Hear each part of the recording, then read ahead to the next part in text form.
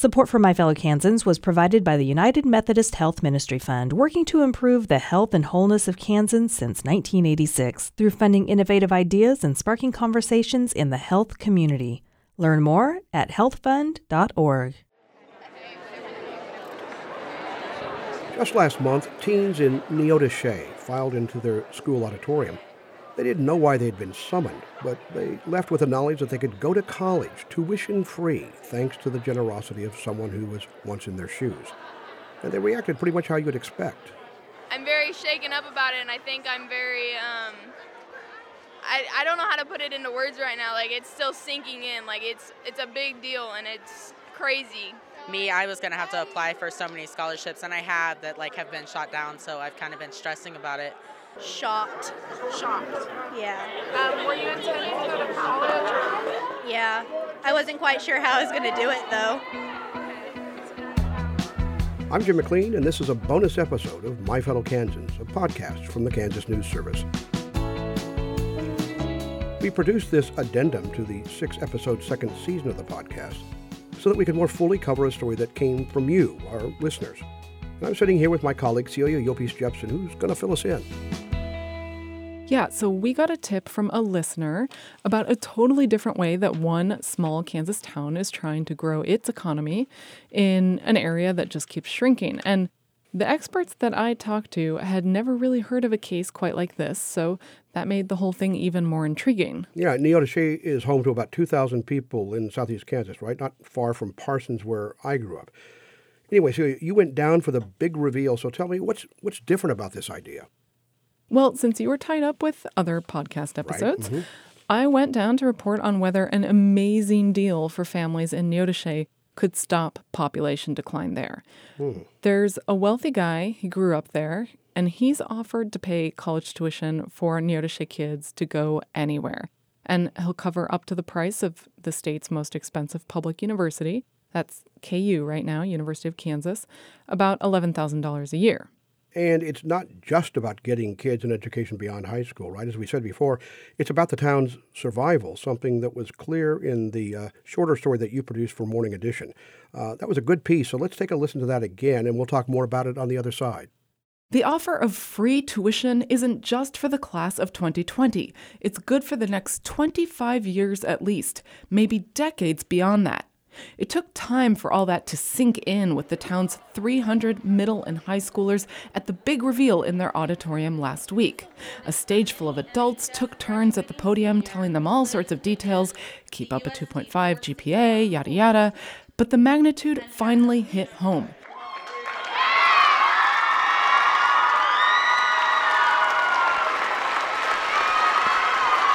There was cheering, hugging, huge smiles from the senior class seated in the front rows. Kids can use this offer for a bachelor's degree, for community college, technical college, wherever they see their future. For Deja Pouncil, it's Wichita State University, an hour and a half away. She wants to study dental hygiene and Spanish. I'm still in shock right now. I've been really saving up for college. I know most of my classmates have been also saving up, working real hard, and this is just a real relief off of our shoulders. Now, the program has two goals. Obviously, help teens like Pouncil, but also bring people to Neodesha, families with kids thinking long-term about how expensive college will be. They'll have to live here to get that tuition someday. This town isn't the first place with what's often called a promise program, but the programs tend to be in larger places. Like Kalamazoo, Michigan, it has 75,000 people, a large university, and a major craft brewer. Or El Dorado, Arkansas, 18,000 people. It's a regional hub with oil and tourism industries. Neodesha, it's got 2,300 people and some manufacturing. Still, hundreds of people commute to it for work in those plants. Like this one, Cobalt Boats, where workers are building the hull of a luxury motorboat. So this process just gets repeated, layer by layer. Resin and glass are applied. Shane Stanville is the president. Maybe more of his employees will move here to take advantage of the free tuition, and others would follow. And with that, they'll need jobs, and that will also help us to get, find the right people to work for us. Yet, Neodesha leaders admit their town barely has any suitable housing for more people to move in. It's the same story all over rural America. Lots of old houses in bad shape that are tricky to renovate, and it's surprisingly expensive to build new ones. The city struck a deal with a rural housing company to help, but Neodesha's scholarship may just bring people from other towns that are also shrinking. That'd be a win for Neodesha's tax base and schools, but then what? There's clear reason for skepticism about whether it'll work or whether it will get population growth. Matthew Sanderson is a sociologist at Kansas State University who studies rural issues. There's a very real possibility here that it's sort of robbing Peter to pay Paul. To spur real growth, he says, Neodesha's offer will have to attract more employers and new jobs, neither of which is easy. The man behind all this is Ben Cutler. He remembers a thriving Neodesha when he grew up here in the 50s and 60s. He left for an Ivy League education and retired after a very profitable career in the insurance industry. I don't think any of us that have been working on this scholarship program now, I've been working on it for a couple of years, think that this is going to be easy. This is going to require some heavy lifting on the part of the school, on the part of the community, on the part of the businesses here. Sanderson, the professor, is curious to see if Neodesha can pull it off. He's never seen a town like this one try to reinvent itself in this way.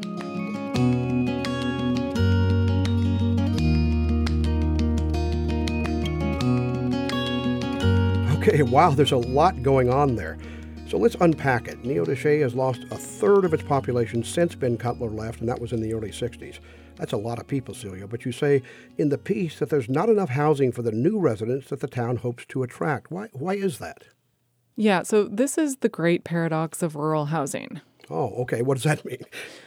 Well, first of all, where do you build? I mean, if you build outside of a rural town, then that town needs water and sewer lines and streets, and that can be hard for some towns to pay for. And also, in Neodesha, people told me there are a lot of homes that are dilapidated or, they're not in great shape. Mm-hmm. And so, yes, some old houses get torn down and that creates empty lots for new houses, but people don't necessarily want to build a new home right next to an older home. Okay, I guess that makes a lot of sense, but is there anything else then? This sounds like a pretty complicated problem. Yeah, on top of that, the academics I talked to told me that it's hard to get developers to build in small towns because it's expensive to build in rural areas. Sometimes there's not much cheap construction labor. And then people can't afford to pay, what people can afford to pay for the finished product isn't enough.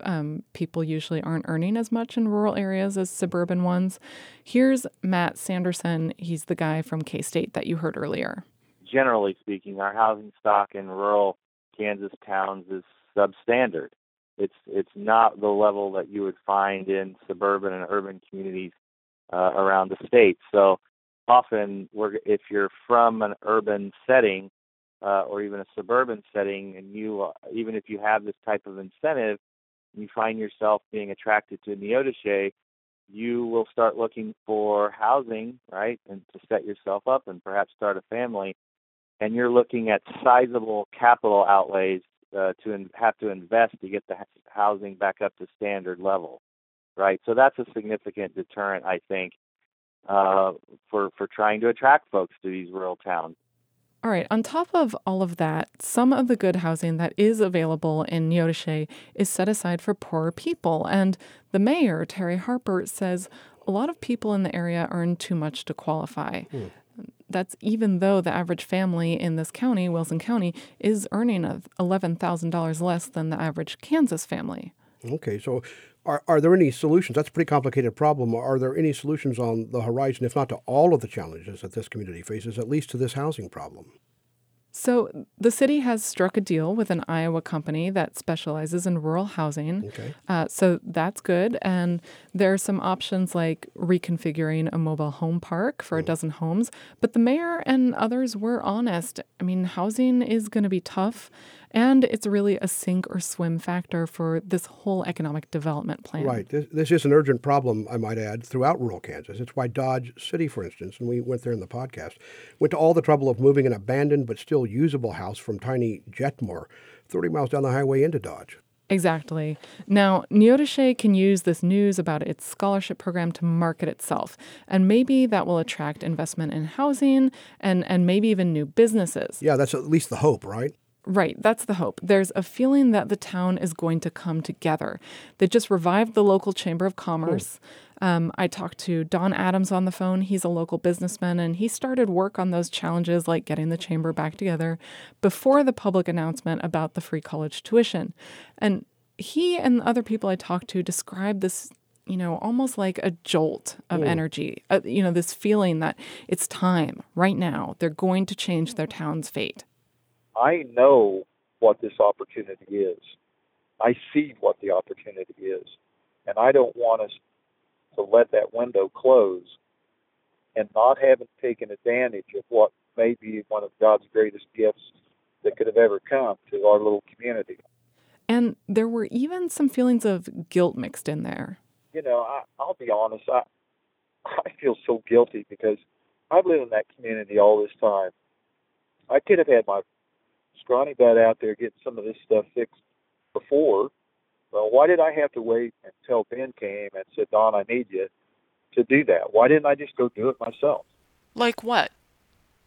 Well, the housing thing. I mean, it doesn't take rocket scientists to figure out that there's 500 people leaving town every day. Why didn't I get involved earlier and say, hey, we need to figure out how to get this housing thing fixed right now. And I'm going to do everything that God's power will give me to get this fixed.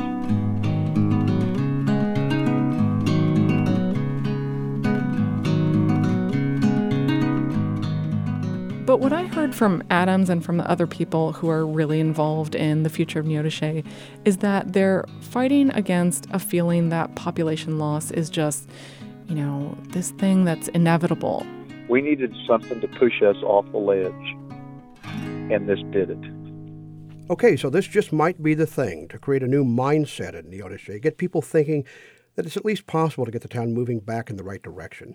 But it does seem like kind of a go-it-alone approach, meaning this could help Neodesha, but at the expense of neighboring communities.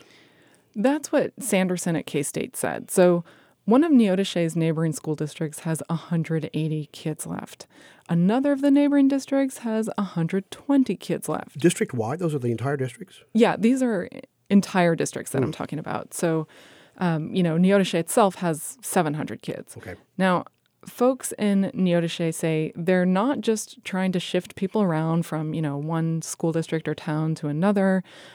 They hope that this initiative can spur regional growth. Still, people know how it can look.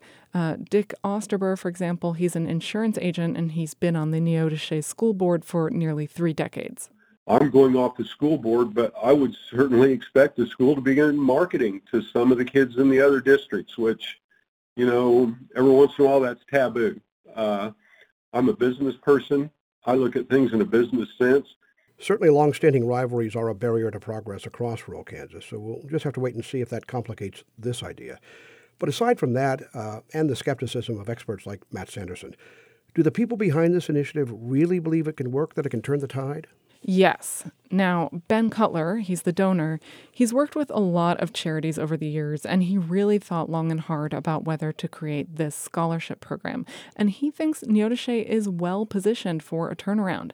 The schools are working super hard on academics. They've worked on having a plan for every kid to get ready for college and careers after graduation. And then there are jobs to be had in Neodesha at the local manufacturing plants, for example. Yeah, that boat plant, right? Cobalt? Exactly, that plant we heard. And there are younger people.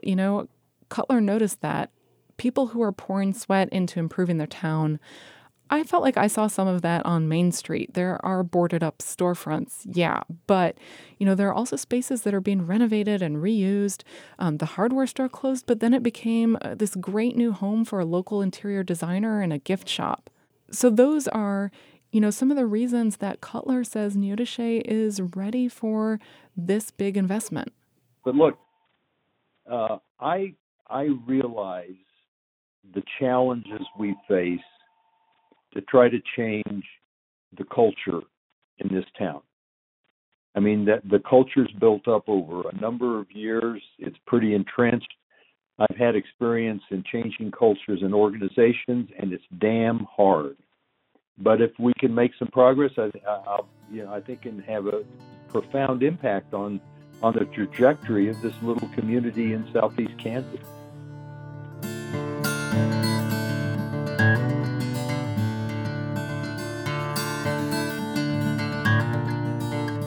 And Cutler's program could really change lives. A lot of kids right now don't go to college. The irony, though, is that if they do, there is a risk they won't come back. And that's one of the reasons that the rural experts I talked to really weren't all that optimistic about the scholarship idea, at least, in terms of it triggering economic growth.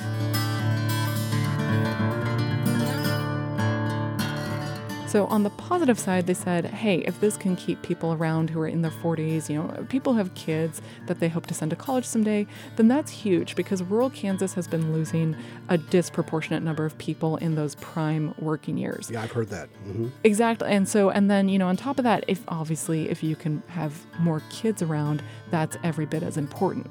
Kids are where it all is going to start. If the population at the schools can stabilize or can continue to go up because of the Neodesha promise, this is definitely a positive for the community.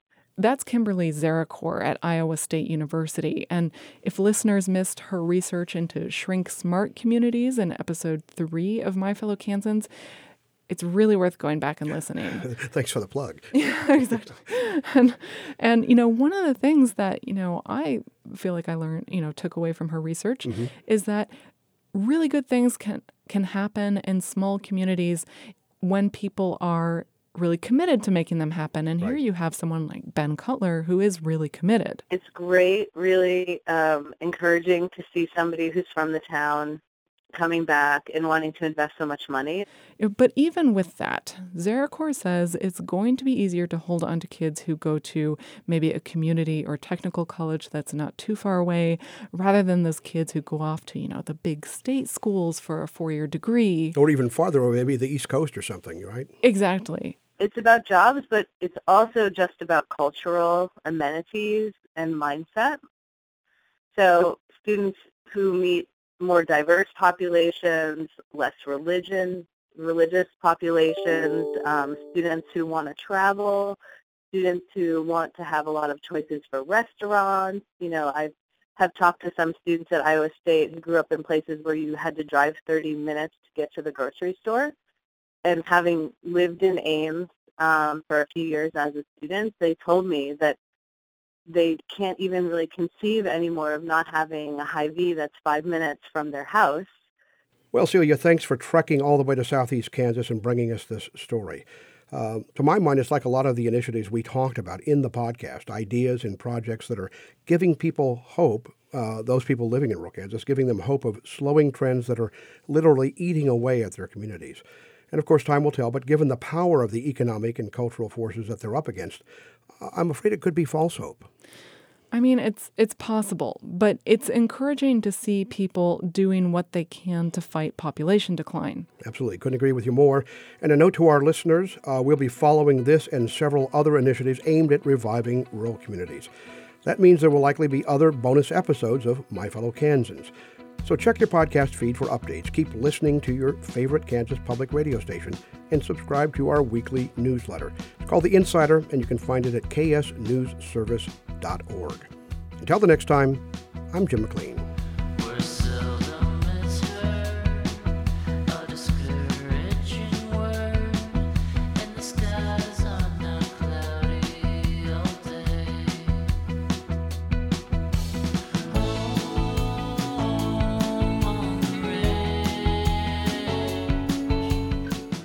My Fellow Kansans comes from the Kansas News Service, a collaboration of public radio stations KMUW in Wichita, Kansas Public Radio in Lawrence, High Plains Public Radio in Garden City, and KCUR in Kansas City. Jim McLean reported, wrote, and hosted the podcast. Scott Cannon and Suzanne Hogan edited the podcast script. Scott also edited digital stories that Jim wrote that appear at ksnewsservice.org. There are some great photographs of Kansas and Kansans there, shot primarily by Chris Neal. Ben Stanton worked as field producer. I'm Beth Golay. I worked with Luann Stevens, Jay Schaefer, and Ben in audio production. Primary Color Music composed our theme song, and other music you heard during the season came from Free Music Archive. Jordan Kirtley designed our logo. Event planning and social media promotion came together only with the help of Angie Havley, Mark Statzer, Asha Lee, Sarah Jane Crespo, Grace Lotz, and Michael Russo. Thanks for listening.